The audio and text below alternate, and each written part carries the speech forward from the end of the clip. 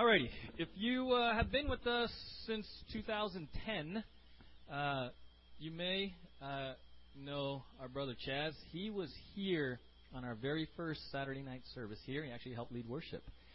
And he actually has a relationship with all of you. If you call OVCF your church home, Brother Chaz has a very integral, very important role in your spiritual life, and you didn't even know it. He is part of our accountability board.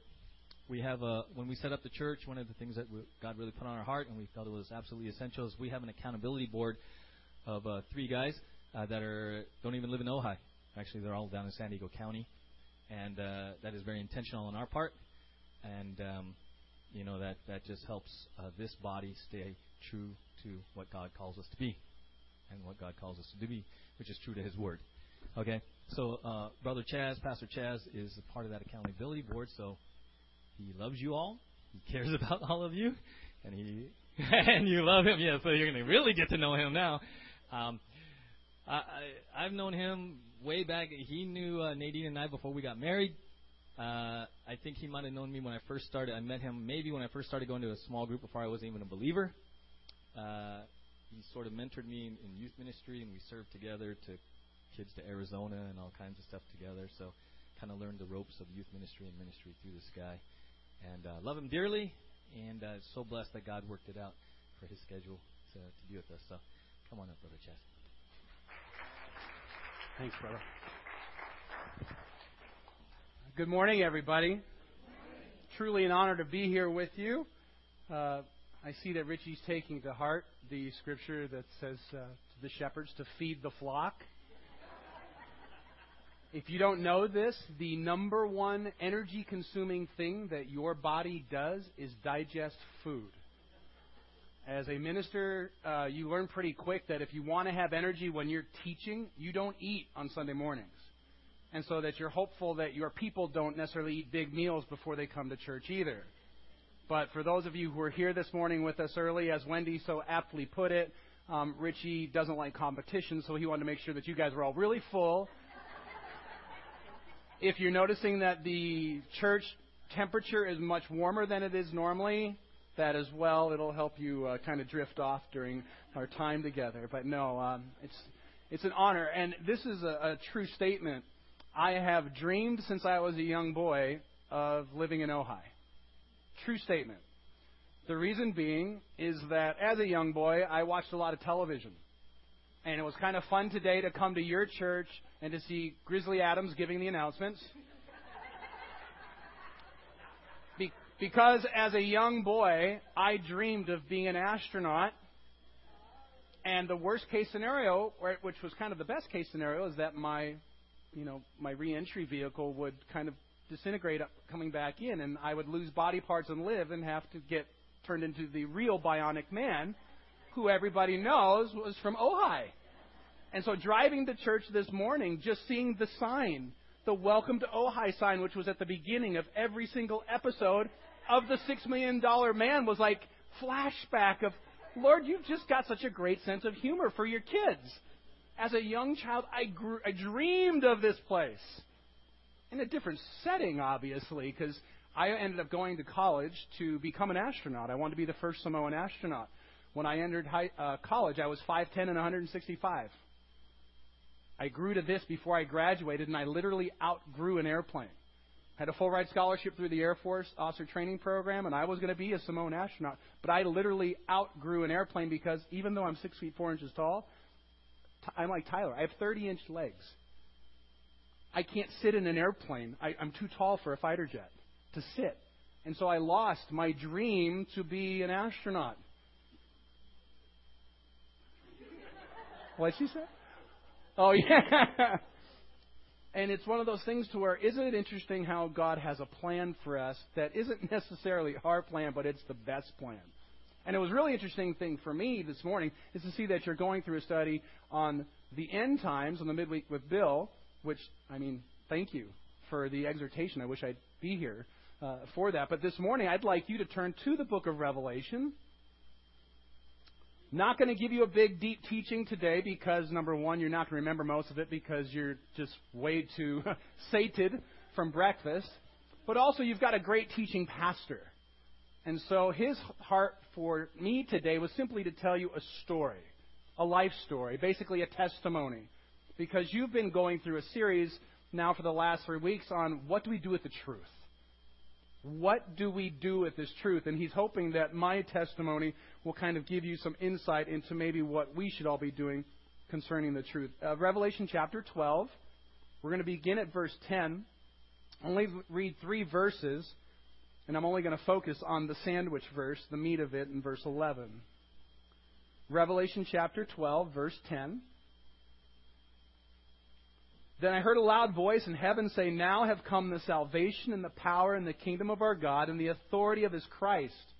For the accuser of our brothers, who accuses them before our God day and night, has been hurled down. They overcame him by the blood of the Lamb and by the word of their testimony. They did not love their lives so much as to shrink from death. Therefore rejoice, you heavens, and you who dwell in them.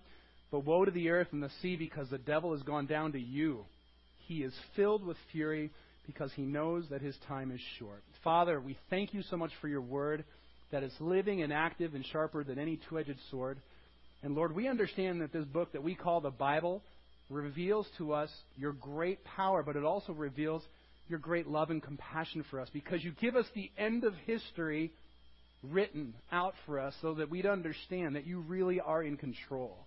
And just as Bill shared this morning, Lord, you sovereignly cause things to happen and allow things to happen that all fit to your plan. And your plan is that the lost of this world would know that you are God and turn away from their lostness and be found in Christ. And so this morning we're thankful for this opportunity to hear from your Spirit as you speak. In Jesus' name we pray. Amen. This has been a key verse for me in my life. Revelation chapter 12:11. If it's not one that you've underlined it, I suggest that you do. Look over at the person next to you. If they haven't underlined it, go ahead and help them out and underline it for them. Revelation 12:11 is the formula for a victorious Christian life. And it's 3 really simple things, right? Look at that. What's the very first one? What is the first of the formula for the victorious Christian life? The blood of the Lamb. Jesus has to be part of the equation to a victorious Christian life.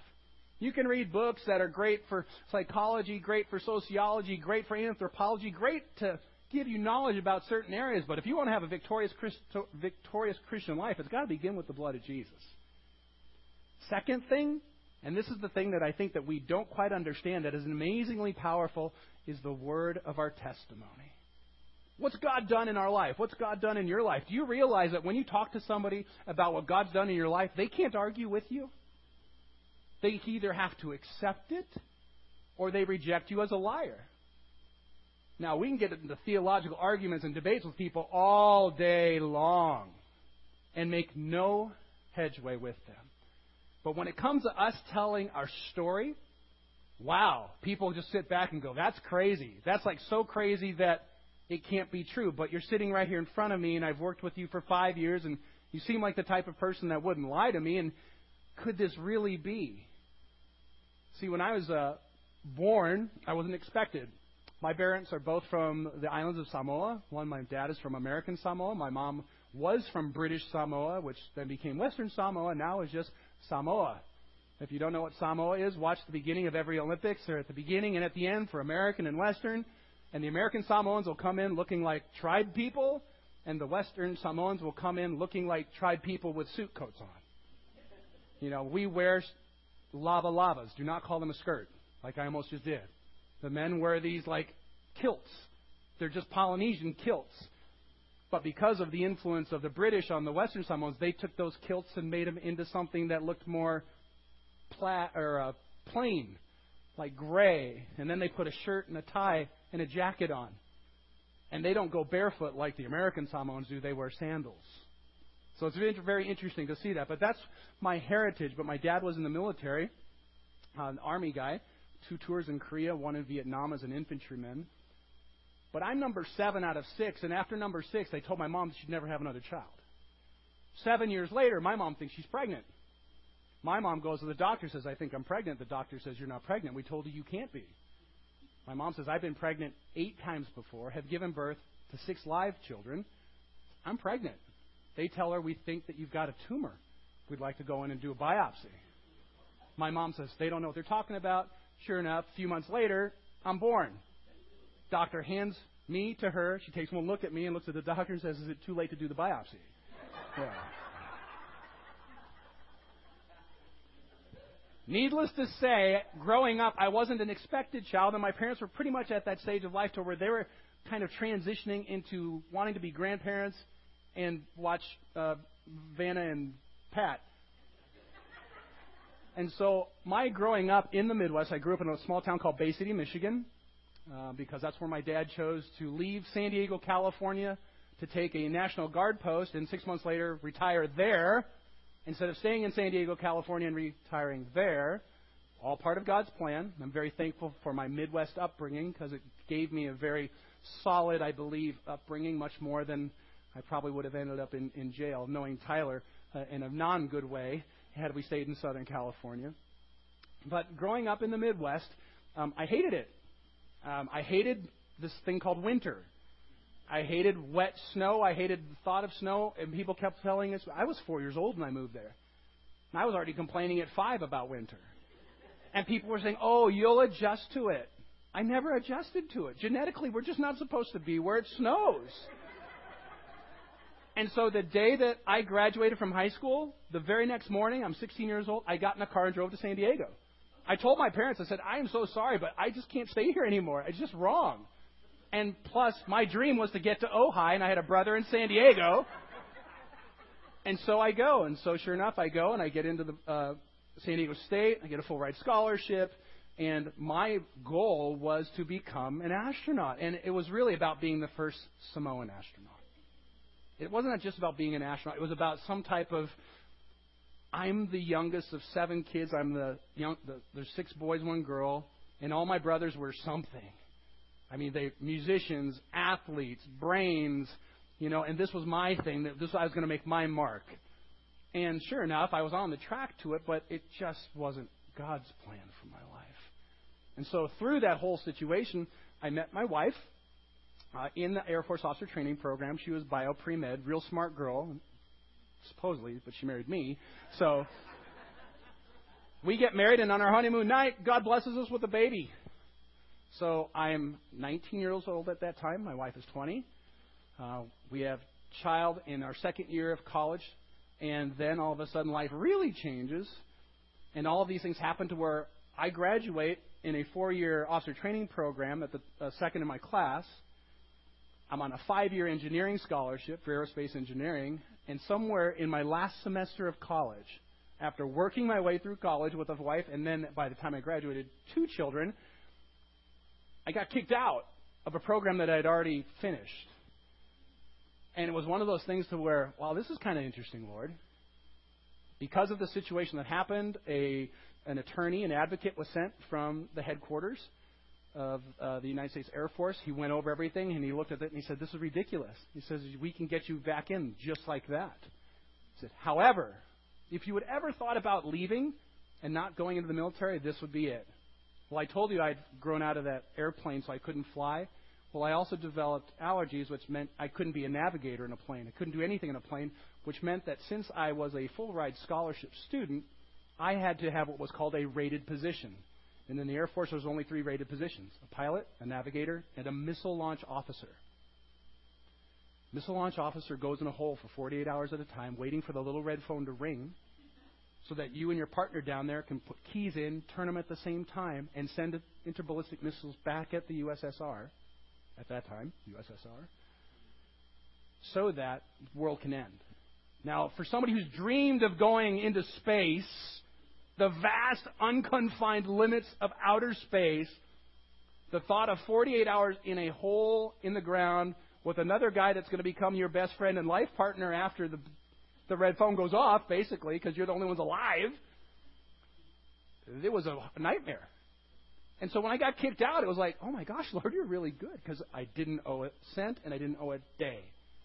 And so then I was like, okay, Lord, now what do you want me to do? Well, at that time, I'd been working in the surfing industry and serving at our local church.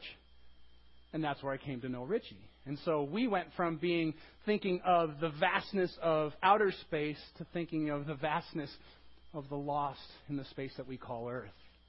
And so through that all, it's like, okay, Lord, this is amazing. You are so amazing. And through that time now, God's given me a heart for ministry, for people. Of not becoming one who goes to the moon, but basically one who helps people to get to is the guy who made the moon. To get to help people to see the vastness of an eternity that can begin right now through a right relationship with Christ. See, I was raised in a very devout Catholic family. Altar boy all the way through high school. As a senior in high school, I was the only kid in high school who was an altar boy. So by default, from my freshman year on, I was the senior altar boy. And as a senior altar boy, my responsibilities were making sure that the wine and the hosts were well stocked. Well, I kind of took my job description a little bit farther, and I kind of became the cupbearer to the priest. So on a weekly basis, I made sure that the wine and the hosts were of good quality. God is extremely gracious. Because if I was God, somewhere along the line, I would have at least gotten a little scare of a lightning bolt somewhere near, that I was treading on the communion elements and seeing it as my private once-a-week little party. You know how about, you say, when he read the scriptures about, I rejoice, when they said, let us go up to the house of the Lord. Once I became the head altar boy, I was rejoicing every Sunday. My parents saw such a change in me, and they thought it was like this great spiritual revival that was going on in their son. It's like, oh no, I love church because I get drunk as a kid for free. And then you go through life and you look back at these and we laugh at these now, and I think to myself, God, you're gracious. Because if I'm you, I spank me hard. My dad was military, infantry, and a drill instructor. We got spanked hard. It's like living nowadays. We see what's going on with everybody getting in trouble. I said, our parents would have been in jail. My mom hit me upside the head with a cast iron skillet. Can you tell which side? But through all, and that's a true story, but I deserved some type of repercussion for what I was doing at that time. But you look at all these things and you look at this and you come to the fact that, wow, God, you're in control and you're gracious. And that testimony of what God has done in our life helps other people to see, well, wow. You were sharing earlier about people coming in and saying, wow, they're normal. I guess I can stay. I think it's just the opposite, right? When people come into church, they see that you're normally abnormal. And they're not holy rollers, and they're not all having halos. They don't all have wings, and they're not all floating because they're so holy. But you see that, wow, they're normally abnormal people, but they have something that I don't have. And it's the joy of the Lord. It's the relationship that exists that we understand the older we grow in the Lord, totally by His grace. When you're young in the Lord, we take a lot on ourselves about us. We talk about when we came to the Lord. About how when we found Jesus. And as you grow older in the Lord, you start to realize it's just like the little kid who's got his plastic tool belt on, who helps Dad, supposedly, and comes in and tells Mom, Daddy, or Mommy, I fixed the washing machine, and Daddy helped. The older we get, we start to realize that when we came to the Lord, it's like we were lost. And there was a very gracious God who actually reached down into the muck and the mire and took us out and cleaned us and said, I love you. You're like my favorite little toy right now. I've got 6 grandchildren, 7 and 8 are on the way. But my eldest just turned 4 last week. And so she's into Frozen. If you have grandkids or grandkids, you understand. The Frozen is, I saw the movie once, and it was all right. But I knew if I wanted to bless her, I was going to get something for had to deal with Frozen. And sure enough, got her a little set at Walmart with both Elsa and the sister, whatever their names are. And then...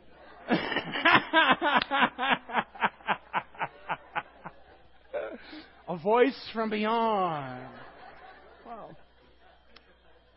Well, Friday night was my youngest biological son's last football game, and the 4-year-old comes, and who she got in her hand? Elsa, the present. My daughter says she hasn't let go of that thing since she gave it to her. Well, she's got her sister, but they fight occasionally, but this is the one that she's holding on to. And you know what, beloved? That's how God looks at us. We're prized possessions. Scripture tells us that we're the apple of His eye. That little Elsa doll right now is the apple of her eye. But you know what's the difference between her and God is? A week from now, it's going to be something else. Or a month from now. But you know what with us? The Lord, we're always the apple of His eye. Gosh, that's an amazing concept. That the Holy One of the universe loves us so much. The Scripture tells us that we're in the palm of His hand and nothing and no one can take us from there. That's great encouragement, isn't it? It's great encouragement knowing that since we all know that the rapture hasn't happened because Doris is still here, that even if it had happened and Doris is still here and it just becomes the reality show of Left Behind, that guess what? We're still the apple of His eye. You cannot go through Scripture without seeing that God is extremely gracious and long-suffering and compassionate towards us as people, and that, as He says in His Word, He's never going to leave us nor forsake us. That He who began the good work in us is faithful to complete it. And so the beauty of this all is that we do our best to continue to focus in and to lean on Him and to grow in Him and to take this truth that we get from His Word as we've been studying over the past couple of weeks and apply it to our lives. But in essence, we're not even trying to apply it to our lives. We're trying to apply our lives to its truth. We're trying to apply our lives to Jesus, the way, the truth, and life. And as we do that, God opens up opportunities for us that we would never expect. I'm flying on Thursday to the Ukraine to go and train pastors to be chaplains to their military. I happened to be in the Ukraine a year ago doing something completely different. And then this came up out of the blue, and I said, you know what, I'm supposed to go. I don't have the training, quote unquote, to do this officially. I've had the training, but I don't have the certification. But I just said, I think I'm supposed to go, and I let them know, and they said, yeah, please come. And because I'm going now, I happen to be going this year on their 22nd anniversary of the church that's hosting it, and I'm speaking to do their 22nd anniversary. Last year when I went, I was there on the very first day that they split and multiplied into 2 services, and I was the one to preach at their second service. And I also happened to be the very first non-white person to ever be in their pulpit. Rich, you will attest this. I'm just some knucklehead kid who thought he was going to be an astronaut and live in Ojai. Amen. And so God took my friend and put him in Ojai. We call it that way, or we can also say that God, the people in San Diego kicked him out of San Diego, and they had such a strong foot that he landed in Ojai. But it's this beautiful picture of how, this testimony that God's building in all of our lives is an amazing thing. I want to end here on a story with my dad. My dad is 89 years old. He was married to my mother for 62. She passed away 6 years ago. At that time, one of my brothers, the white sheep of our family, moved in to be with my dad because we were concerned. After 62 years together, we thought, Dad's probably going to go join Mom pretty quick. Fortunately for us and for my dad, my mom basically had broken her hip, and she spent like 6 months in a quick deterioration. And during that 6 months, my dad wanted to be her home hospice giver. And so there would be a nurse who would come in weekly for a check, but he basically 24/7 for 6 months took care of my mom as she left planet Earth. When my mom passed away, we believe that because my dad had to deal with it on a daily basis, he had kind of already come to peace and to grips with her passing, that it would be good for her. And then also near the end, that it would be good for him because it was kind of killing him, all the work of taking care of her. But when she passed, the very first week, we're kind of especially my one sister. When you have one sister and she's like near the oldest, she like runs the family, and she was so concerned that Daddy was going to leave. It's like, sis, if it's Dad's time to go, it's Dad's time to go.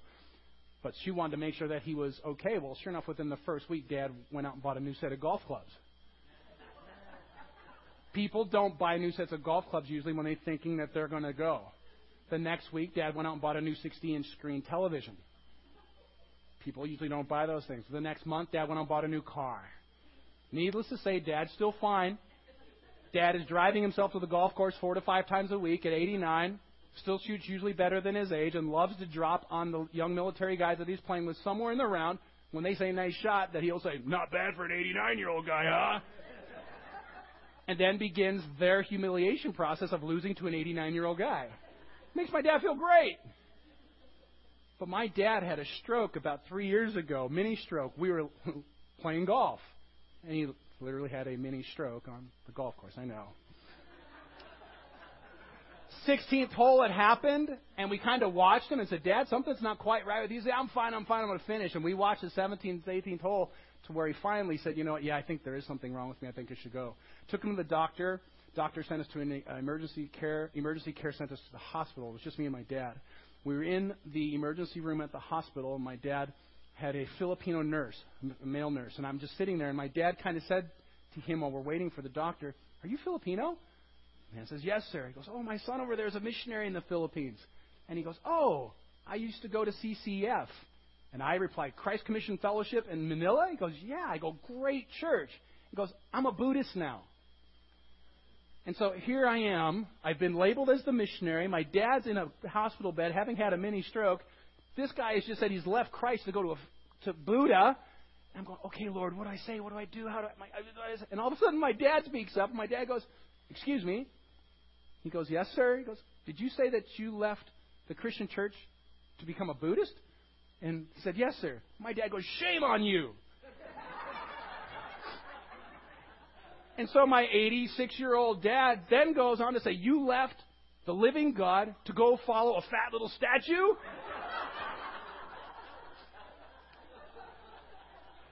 And right then and there, I realized that, you know what, Lord, if you give me 80-some years, matter of fact, if you give me 70, matter of fact, you know what, God, I'm not going to wait. I'm going to take the fact that you've gotten me through 50 years of life and use that as a platform that wherever I'm at, to talk to people about what God's done in my life. Because here, my dad saw that as an opportunity to tell this guy about the Jesus that loves him and that he loves, and to exhort this young man because of his silver hair and the fact that he's a patient in a hospital and that nurse can't get him upset, to tell him about the truth and the reality of Jesus. That's what our life testimonies do. This is what defeats the devil. The blood of the Lamb in our life, the fact that we will actually tell people the testimony in our life, and you know what? To the point of we don't care if you're going to kill us or not. I have to admit, I played golf 3 times this week, knowing that I'm going to a country that's kind of in a war-type situation, going, I may never get to play on this planet again. But you know what? I don't care. And my wife, while she cares, also realizes, you know what, honey? God has totally taken care of us all of our lives. 32 years we've been together now. 26 kids. We have 6 kids. We adopted 20. Grandchildren number 7 and 8 are on the way. The last thing I want to do is not be around for those grandkids growing up. But you know what? I serve God. And when you serve God, you understand you do what He wants you to do. You follow Him step by step. You apply yourself to this truth that He's given you. And guess what? Nothing and no one can snatch us from the palm of His hand. Therefore, regardless of how bad the situation is, guess what? We're okay. Now, in ending, the flip side of that is that we don't just run out in front of cars. You know what?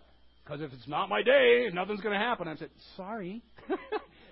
Yeah, there are things going to happen. It may not be your day, but this isn't necessarily the way that God wants us all to go down. So there has to be wisdom exercised. But in the end, you know what wisdom really is? Beginning of wisdom is what? The fear of the Lord. Actually having a relationship with Him to, I worship you, I honor you, I reverently fear you, which means I'm going to be obedient to whatever you call me to do. It may look like idiocy to the people around me. Moving to Ojai when you're a Filipino to go work in a church there may look like idiocy to everybody around. Or even having the dream as a young child of, I'm going to live in Ojai someday. Most people back then, you know, they always thought it was OJ. Yeah, all those midway. Yeah, maybe we want to go to OJ and meet Steve Austin. It's like, then I found it was Ojai. I said, oh. And here I am today in Ojai. Being blessed to be among you. Being blessed, as Richie said, to be part of you through the fact that I get to look out for my little brother. You know, I hear from Bill all the time. Bill's emailing me all the time about Richie, so don't worry. He's got prayer cover. Yeah. But that's what we're here for as a body, to encourage one another to follow the Lord Jesus Christ and to see those good works that God has prepared for us before the foundations of the earth, that we would walk in them. So my exhortation to my brothers and sisters this day is, be glad. I could be some of your sons. You may not admit that, but I'm old enough at least to be some of your sons. And it's an honor to be here with you. And some of you, it could be your dad. I'm old enough to be your dad. Some of them are old enough to be your grandpa back there. And so it's one of those things to where this body that God has given us, the body of Christ, we're here to encourage one another, to help everybody cross the finish line. If you've seen that video of the kids running at the Special Olympics, have you seen that one where they're doing it's the 100-yard dash? But they all take off running at the Special Olympics, and somewhere along the way, one of them falls. And as the others that are closest notice that someone has fallen, they all stop, and then the entire group stops. They walk back, they help the one who's fallen get up, and then they all cross the finish line together. See, that's why that's Special Olympics, because in the real Olympics, that don't happen. People try to figure out ways to make the other people fall with nobody knowing. But the body of Christ, we have a choice. We can be like the real Olympics, or we can be the special people that God has called us to be, and that's to help one another cross the finish line together. So, Father, I'm so thankful for your word this morning. I'm thankful for these sweet, sweet people. I'm thankful for the fellowship that's here. I'm thankful that we know that the rapture hasn't happened yet. That, Lord, it's not based upon any of our works, but it's based on the fact that with an act of faith, that even the Scripture tells us that you gave us the faith, that we've been sealed by the promise of the Holy Spirit, and that you, the sovereign God of the universe, see and know us each and individually where we're at. You know our hearts. You know what's going on. But more than that, God, you see us as the finished product. You see the end result because you, who began the work in us, are faithful to complete it. Thanks for being a faithful God this morning. And as we take time now to come to your communion table to be reminded of the faithfulness of you, our God, who would send his only begotten Son to pay the price for us. Lord, we do this to honor you. Lord Jesus, you are so worthy of so much more than we're currently giving you. But Lord, we thank you that you're patient and long-suffering and that you're working all these things out to us so that when we give it to you, it's not out of compulsion or obligation, but it's literally out of a heart that's choosing to give you a free will offering. So continue, Lord, to minister to us. Continue to minister to us.